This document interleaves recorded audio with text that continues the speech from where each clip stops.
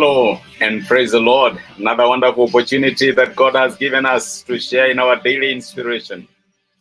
Yes, making life choices. That is our topic this week, and we are reflecting to see how we are supposed to make decisions as believers, what influences the choices that we make. I know we saw yesterday that we are the product of the choices that we make, and there are so many things that influences our choices. But we show that as believers, once we made the choice to subject ourselves to the Lordship of Jesus Christ, that is the most important choice that we make. And that choice influences all the other choices that we make in life, because we do not belong to ourselves, we belong to God. And so He is able to lord it over us. Which direction do we go? What decision do we make? What choices do we make? Because we do not belong to ourselves. So it is very important for us to ask ourselves when we are making choices as believers, is this choice that I am making in line with God's will for me? Is it a decision that is in line with my faith? Is it a decision that can honor God, that can bring Him glory? Because we don't just make choices. We allow God to guide us in the choices that we make in life. We become eventually the product of the choices that we make. What causes difference between the people in life are the choices they make. And let me tell you, in the immediate, it might not appear big, but in the end, it means a lot. Yes, what makes one progress in life when one is stagnant or their life are moving on? Again, the choices that we make, because we become the product of the choices that we make at any given time in life. And today, I want us to see that even as God has given us the power to choose, and He has told us it's okay, I have given you a will, choose whichever direction you want to go. God is still going ahead and is telling us, choose life. He is advising us what choice to make. He is asking us to choose the path that is a blessing. Actually, in the scripture, He calls it the narrow door. The narrow door. In other words, it is not going to be popular.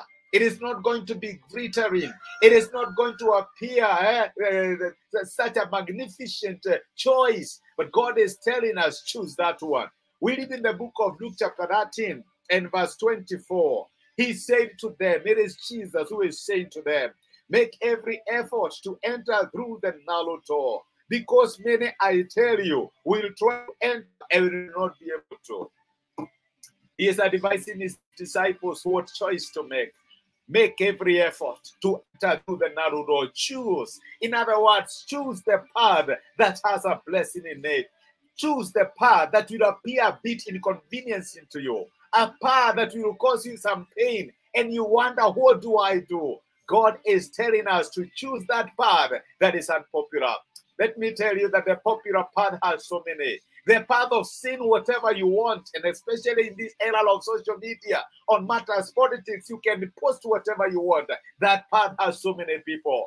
The path of just taking one side and demonizing the other, it has so many people. The path maybe of just doing whatever you feel like, instant gratification, watching television, pornography, all those manner of things, it appears popular for so many people. But God is telling us, choose the narrow door. Choose the path that does not appear to be so popular. Choose the path that does not appear to be promising instant gratification, because that is where I am. My brother, my sister, every time you are faced with a choice and you do not know what to choose, let me tell you that one of the factors that you can use in deciding which path to choose is God in it. Does it have a blessing? Is it narrow? Is everybody in it?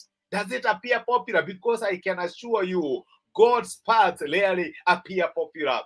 Taking care of your aging parents, some of whom are so demanding and unappreciative, going to check on them, it is not easy.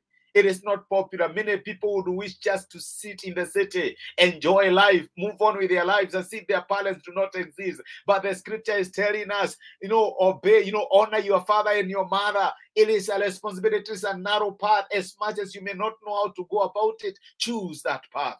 Go and take care of your parents. It is easy to take them to a home for the aged. instead of them having to bother you. But I'm telling you, the blessing is in taking care of them. It is in taking care of them. You may have to choose to leave a certain company because their values do not go alongside, your values. They do not agree with your values. It is not easy because you appear like the odd one out, but the scripture is saying, make every effort. It is not easy. Jesus acknowledged that it is not easy. Try your best. Make every effort to use the narrow door. It is the path of blessing.